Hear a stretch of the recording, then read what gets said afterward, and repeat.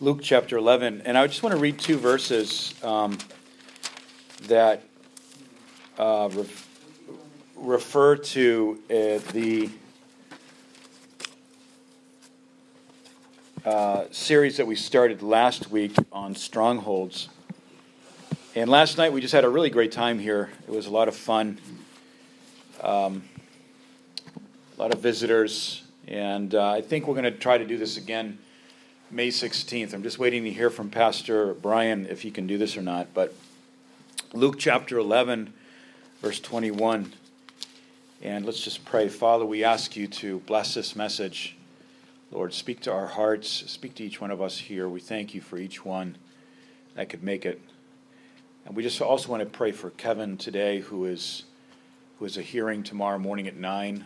And we just ask you, God, for just special mercy on him and just a breakthrough, Lord. We do pray that he would be able to get moved to that location that we're praying that he can get moved to, and just total healing. In Jesus' name we pray.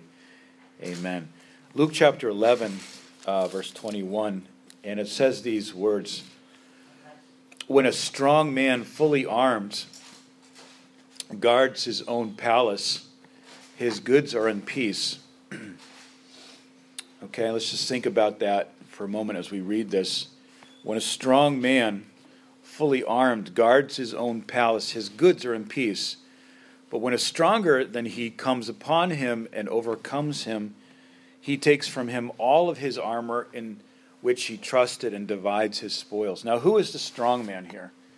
The strong man that guards his own palace. Who is that? Who's that? Who is the strong man that is being mentioned here in the Bible?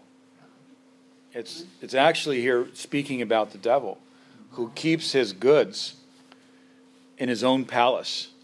And this palace really is a palace that he has created, that he is a stronghold, a bulwark, a fortress that he has built.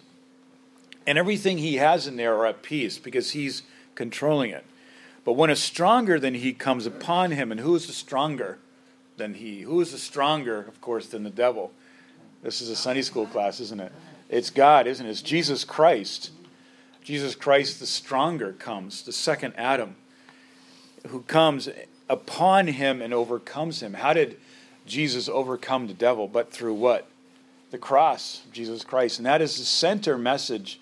The cross is the central message of our church here. It is a centristic message, and overcomes him. What does Jesus do? He takes from the devil all of his armor. And when did he do that in Ephesians chapter 4? When he rose from the dead in Ephesians chapter 4, he led captivity. Led them free, and he divided all of the devil's spoils. And what were the spoils that Jesus Christ divided? The spoils of the devil were the power over death, the power of death. And now the believer has power over death. We have victory in death. When we die, it really is our great bridge to heaven. It's a great promotion in our life. And so the great thing that the devil held over you and I, which was the fear of death, is now divided, taken away from the devil, and is no longer something that he can use as a tool. Let's look at it in John chapter 8, verse 32, and I want to read another verse here. John 8, verse 32. Jesus is speaking to his disciples, and he says this: "And you shall know the truth, and the truth shall make you free." The Nazis got that all messed up when they built Auschwitz, and I've been to Auschwitz at least twice when I lived in Poland. Looking at the place, it just looks like an industrial complex of little warehouses where a lot of atrocities had happened. And right over the front gate, it said, "Work shall make you free," which is like the demonic gospel, isn't it? Yeah. Work makes you free. You will be free if you work. In the gospel of Jesus Christ is absolutely different. That Jesus has made us free through the finished work of Christ. And you shall know the truth, and the truth shall make you free. You shall know the work. You shall know the emotions. You shall know the intellectualism. You shall know the success gospel. By the way, I believe in prosperity. I believe in that. But I explained how I mean that. Of course I want to prosper. I want to prosper as a believer. 3 John chapter 2. Prosper as your own soul prospers. I believe that God wants to bless the believer. I don't worship prosperity. I don't worship blessing. I don't worship new things. And I would prefer to prosper than to suffer, I think. And I think that when we know Christ, we live in a life of blessing. And I think that we can prosper in very hard times, right? But anyway, the point here is that the truth shall make you free. The devil is always trying to hide from you and I truth because he does not want us to be free. Think of the three things that God said to Adam and Eve in Genesis chapter 1, verse 22. God said this. He said, what did he say? Be fruitful, right? Which means be successful. Bear fruit in your life. Just be a fruitful person. Number 2, multiply. That means that just expand, reproduce, not only physically but spiritually, reproduce. And the third thing, what's the third thing? Take possession and fill the earth, meant to be a steward of the earth. And so the original mandate or the original mandate that God gave Adam and Eve was those three things. The world system today will tell you, do not be fruitful. God does not want you to succeed in what you do. Number 2, the world system wants to control population levels. There are people, internationalists, that believe that they have goals to limit the population to 500 million people. And they don't want to have any more people than that on the planet. And they will do that through many different ways. And we don't need to get into that today. And then number 3, God wants you and I to be stewards and to reign in this life through grace. Romans chapter 5, to reign over our life. What's the devil's gospel? Do not be fruitful. Do not bear fruit. Love, joy, peace, long-suffering, temperance. The devil doesn't want that kind of fruit in your life. The devil doesn't want you to have a blessed family. Now, don't think I've got into the prosperity gospel here, because I'm not saying that. I'm saying that when we know God and the way he thinks, then we are fruitful. We multiply. I think that God wants you and I to multiply your life into somebody else. Let me ask you a question. Do you have someone that you are investing everything into, men with men, women with women? If you're a man, do you have another young man that you're investing in everything that you've learned in your life? Because when you and I pass away, what's going to happen? Are we raising up a Timothy? Do we have a Titus in our life? Jesus had Peter, John, and James. Do we have a Peter, John, and James? Maybe God wants to give us a Peter. And you say, well, no, I don't have it. Well, ask God. Because if you're being discipled, then God wants you to disciple other people. And that's how churches grow, by the way, discipleship. We want to be discipling other people. And what does that mean? That I have command over somebody else's life? No, it just means that I want to invest everything that God has given me into somebody else. One time I said, written something on the internet. I said, if I had 1,000 lives to live for Christ. Somebody wrote back and they said, well, why don't you, that's never going to happen. Why don't you just invest in your life in 1,000 people? And then you'll have 1,000 lives to live. And I thought, wow, that's really great. Why don't we invest our lives in people? I pray about it. Just say, God, send me someone that I can invest in. And you don't have to try to make it happen and sit down with somebody and say, I'm going to mentor you. Sit down and listen to me. But just like to say, hey, look, I'd like to invest in you. And because God is not afraid for people to see his people succeed. Because we are secure in Christ. If you succeed as a believer and become a much greater person than I am, much more talented, much more fruitful, if you go out and plant 100 churches or whatever, I'm going to rejoice personally. I want you to grow beyond anything that I could ever do. You know why that? Because it goes to my account. I'm just saying that we as secure people are not afraid to see other people succeed and to really ask a mom or dad, are you afraid Are you worried that your kid is going to be more successful than you? No, of course I want my kid to be way more successful than I am.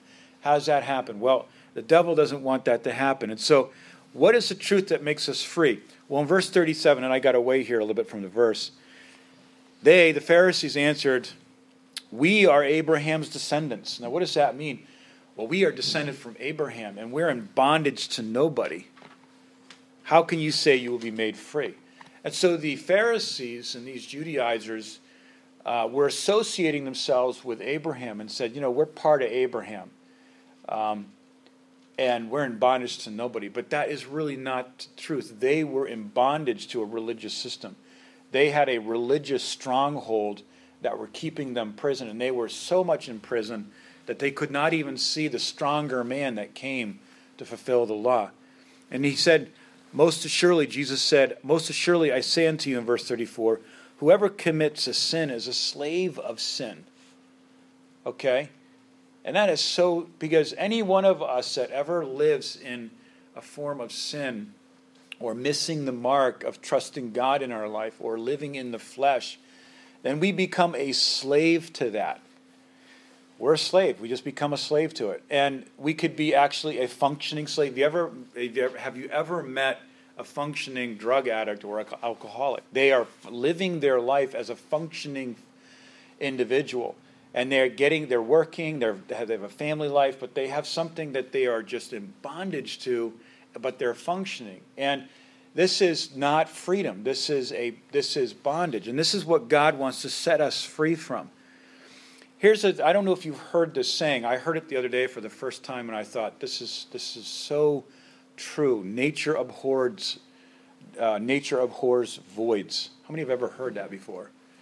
I never heard that before. I think it's so true, because if you and we talked last week about black holes in the soul. A black hole in the soul. When you and I have a black hole in the soul, that's a void, a vacuum. And nature, by its own laws and by its own physics, will rush to fill that hole with something. It will rush to like, if, for example, if you have a pit in the ground and it rains, what fills up first? The pit in the ground. If there is a high, or if there's high pressure, or if there's low pressure in a weather pattern in a certain region in the United States, high pressure will rush from other parts of the region to fill that low pressure. And so nature has a way of balancing itself. Same thing with the soul. If you and I have a hole in our soul that we're not filling with, like we said last week, and if you didn't hear the message last week, listen to it online if you can. If you and I don't fill it with the Word of God, the Holy Spirit, praise and worship, promises, body life, corporate body life, then what will happen is that nature, your fallen nature, is going to rush to fill that hole with something that is fallen, that is imperfect, and that is temporary.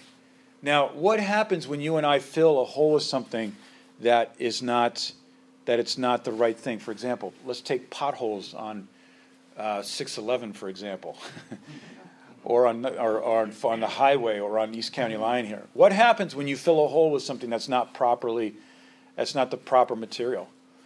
It's going to shrink, or it's going to expand. It's going to break, make the hole bigger, and then it's all going to come out and just destroy everybody's car, and you're going to have a bigger hole than before. If you and I try to fill something in our soul hole that is not the proper eternal content from God, from the Word of God, the love, joy, peace, then what will happen is that will actually create a bigger hole. And so this world is always trying to fill the hole in the soul, and it's causing more problems. And so we have to realize that any area of our life, and here's the thing, is that, and we talked about this last week, and we just said that in any area of our life that is an addiction is something that we are trying to physically, naturally fill a hole there that we've never sat down with God and the Bible and defined. You know, we said last week that if there is some kind of addiction in my life, or something that is causing me to be a slave to something, then instead of trying to deal with the actual symptoms and the addiction and the sin and the problem, we need to dig deeper with God, get really quiet with the Bible, with God, get counsel, and just find out what created the hole. Why is that hole there? And think about it. Don't get too psychoanalytical about it, but let the Holy Spirit teach you. And you know, so actually, we don't even need to know why the hole is there. But the answer is that we need to start filling ourselves with divine content. There are 5 steps that we talked about last week, and I just want to repeat them. And here's what happens is that whatever we fill the hole with becomes an idol in my life. It becomes an idol. Now today we don't pray to wooden trees, totem poles, rocks. We don't burn incense to molten images. But in our Western culture, we have demons that hide behind material objects, and that is really. I was getting gas this morning, and there was a guy. He had a little rag, and he was just kind of cleaning the front of his car. His little brand new pickup truck, really nice pickup truck, you know. He's just cleaning it, and I go, that's me right there. You know, that's all of us. That's modern day idol worship. I mean, it's great to have a great car and everything. It's nice, but I thought, you know, does that guy have God? Does that guy have God in his life? And anyway, what happens is, number one, what we use in addition to Jesus in our life is idolatry, and it becomes what we worship. If I have Jesus plus something in my life, Jesus plus works, Jesus plus pot, Jesus plus external relationships, if I have Jesus plus something else in my life, then that equals idolatry, and I become a functioning Christian. Number two, what we worship, listen to this, what we worship, we grant access to our minds and our souls. What you and I worship, we're just saying, hey, come on in. Have access to my soul and my mind. You know, and remember, what are we worshiping? The thing that we put in the hole of our soul. Number three, that pattern of access creates patterns of thinking. And I want to just focus on that in a minute. That creates patterns of thinking. Those patterns, number 4, of thinking become the building blocks for strongholds that the devil builds in our lives, that allows the devil to cause confusion and havoc and chaos in our lives. And so the whole thing is that what am I tolerating in my life? And this is the biggest question for you and I today. What are we tolerating? What do we allow to come in and out that we don't really say, oh, that's...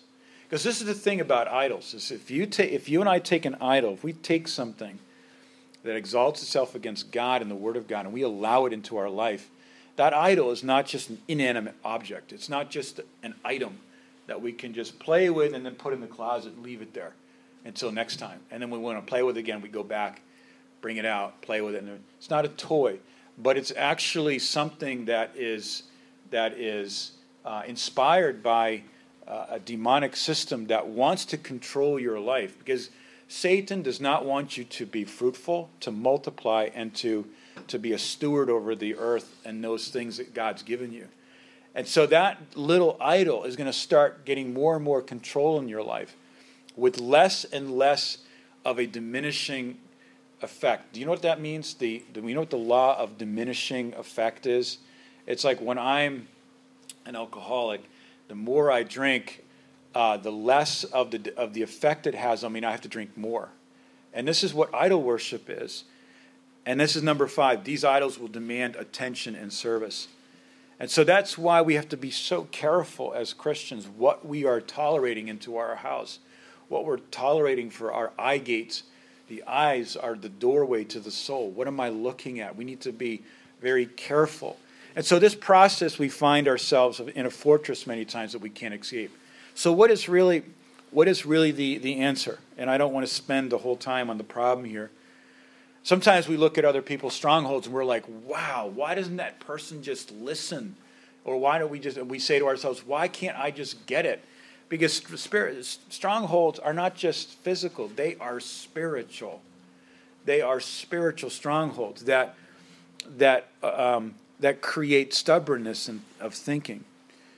And so here is really the answer, and it's this: that through the cross, Jesus, a stronger man, defeated the devil and took away his armor. Not only does the devil been defeated, but he has no armor.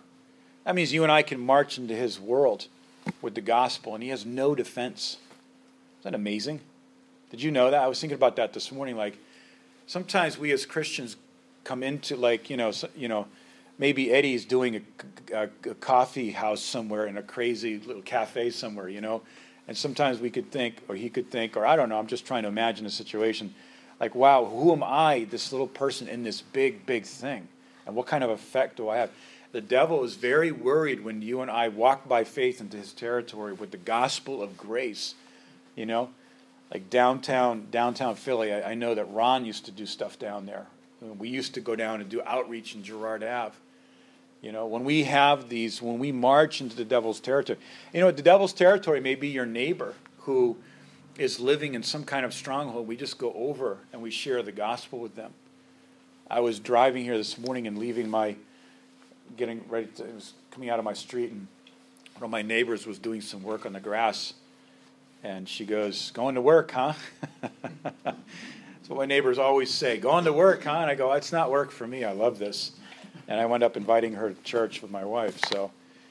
And we can march into the devil's world, and the devil has no defense. The cross crucified through the finished work, our flesh. And when a person begins to live in this and begins to fellowship with it, they're going to find little by little chains are going to start to fall off. So let me explain this. Where does it all begin? Dealing with a stronghold in your life, if you and I have a stronghold in our life and a little idol is like the little imp that's running that stronghold, what do we do? How do we deal with it? Well, for us to go in there with carnal weapons, like we said last week, through self-improvement, through self-effort, through a moral program, or emotionally beating ourselves up, or guilt and condemnation, those are carnal weapons. They don't work. They actually reinforce the stronghold. The only thing that can tear down a stronghold is what Paul said to the Corinthians. And he said, pulling down strongholds, casting down vain imaginations that exalt themselves against the knowledge of God. And so where it all begins is in our thought life. Our thought life. Don't worry about the condition that you or somebody else is in. Don't worry about that. Because when you and I start thinking right with God, then those strongholds melt. They just begin to melt. The devil doesn't want people to think. We call it critical thinking. And when we don't live with godly critical thinking, what will happen is we begin to believe a lie. That I am my sin, I am my problem, I am my failure. And that's not the case. As a matter of fact, you and I, we are not products of our environment. We are not. Don't believe that. When someone says, "Oh, I'm a minority," or "I grew up in a poor neighborhood," or "I don't have any money," or "everything's bad," that is a big fat lie. Do not believe that. Just whenever you hear that, just say, "Get thee behind me, Satan." That is so stupid. It's not true. Because there are many, many people that have been in very, very adverse circumstances that God has really blessed and has been very, very fruitful in their life. You and I, listen to this, you and I we are human beings. God created us to be creative. We are creators. Now, I don't want to sound like a humanist here, or don't get me wrong, but Genesis 1:22, God created us to be masters, and we will be masters of ourselves unto becoming overcomers, or we will be masters of ourselves that will lead us to destruction. We, in one way or the other, are going to dominate what we're doing. We're going to dominate our family and our world with destruction, or we're going to dominate our world and our family and where we work with the mind of God and with the kingdom of God. Do you understand what I'm saying? Whatever you and I do, we never stop creating. We are always... And I'm not saying creating like God creates. I'm saying that you and I have the ability to do something, and there's fruit to our labor. And so when a person says, "I had a bad upbringing," do you know what? It's just, when someone says that to you, or when you say that to yourself, you just say, that's not true. Because you and I in the Bible, Proverbs chapter 23, verse 7, we are, as a man thinks, so is he. If you remember one thing from this message today, just remember that one verse. As a man thinks, he is, so is he presently, in the present tense. I am what I am today by my thoughts. So think of your mind like this, a garden. How many have ever gardened before? Okay, we had a garden over here in the corner of the property for a little while. I tried gardening, and that was disastrous. I should have gone to jail with what I did with the plants. Just a plant abuser. My garden just totally failed, and that was just it. Our mind is like a garden, and what are we planting in that garden? Your thoughts are like these little seedlings that pop up out of the ground. And whatever I plant in my mind as seeds, that's the thought life I'm going to have.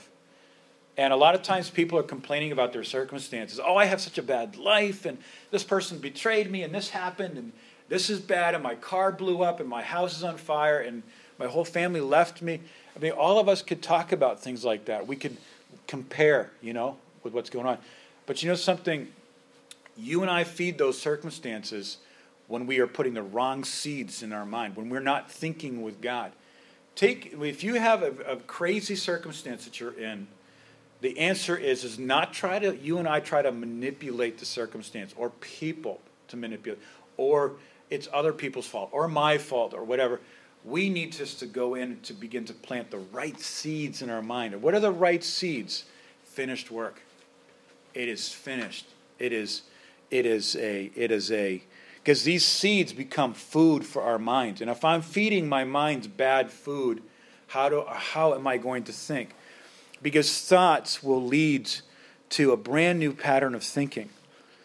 The filter, we need a filter for our mind, and that's Philippians chapter 4, verse 8. Let's turn there for a second and read this. This is our filter. How many have put filters on their water or in their heating and air conditioning systems? How many people use filters in their car? How many don't use filters? Okay. How many don't know what a filter is? Filters keep the bad stuff out, don't they? Yeah. And the mind needs to be a filter. We need to filter. There's a part of the mind, actually, a little part of the brain called the little brain, that is a filter for what's going on in the brain.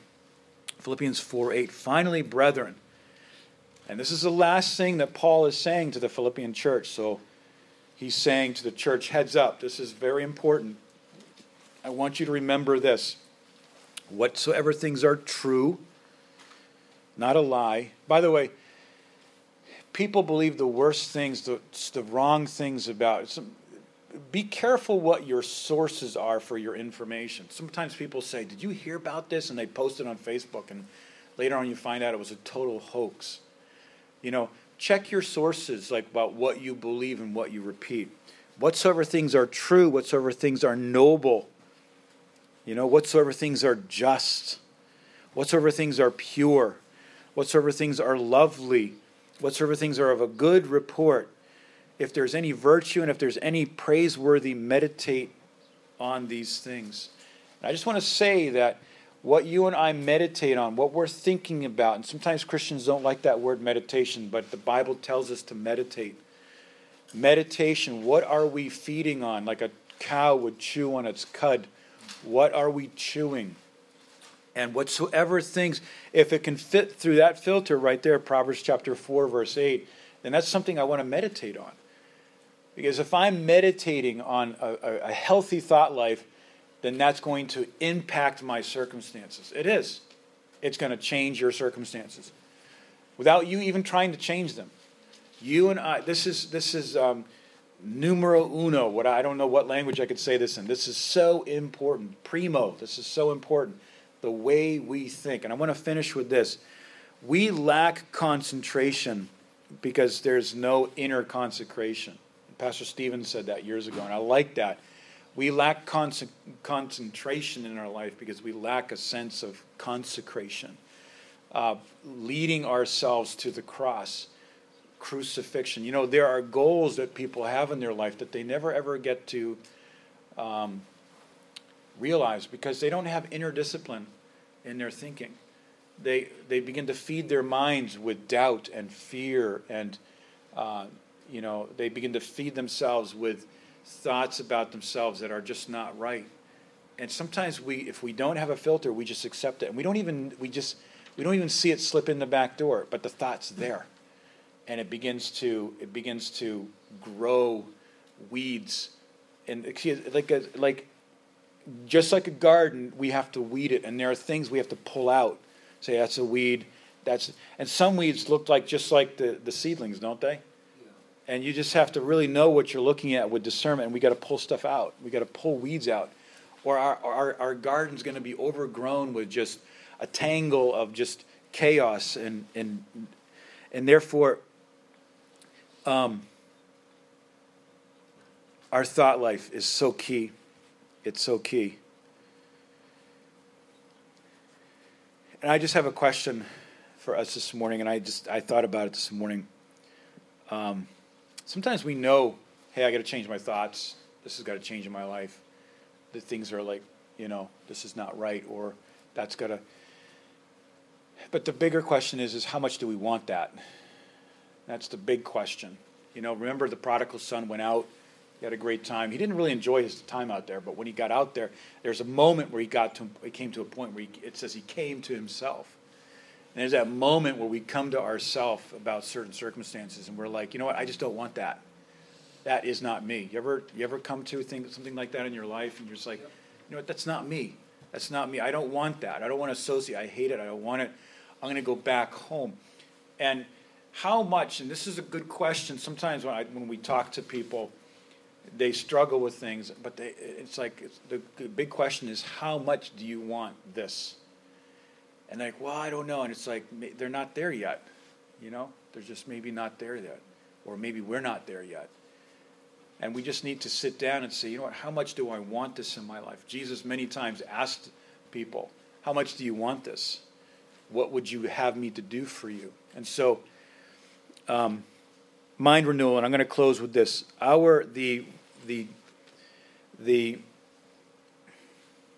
The answer is having our mind renewed and quickened in Romans chapter 12. Having our minds renewed. Having the spirit of our mind in Ephesians 4, verse 23. Ephesians 3:23. The spirit of our mind renewed. And when we have our mind renewed, when we come to church, we get our mind renewed through worship, through the Word of God, through fellowship with other believers. You and I need this, We need this. We need this more than we need a rugby game, or more than we need anything else. We need this so much. We need this so much. Mind renewal, quickening through the Holy Spirit.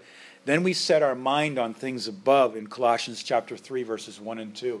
Set your mind on things above. Last night we were talking with a group of people, and it was great because, when you're with a group of mature people, it's really awesome, because what will happen is that when the conversation begins to digress into something that's maybe not edifying, somebody picks it up, and then they'll say, hey, isn't this Bible verse beautiful? Isn't this amazing what God's doing here? What is, they bring in God's perspective.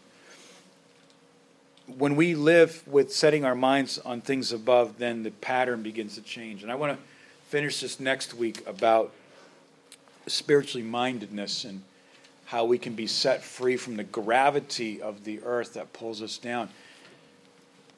Just remember this, that Jesus Christ came and took from the devil his power.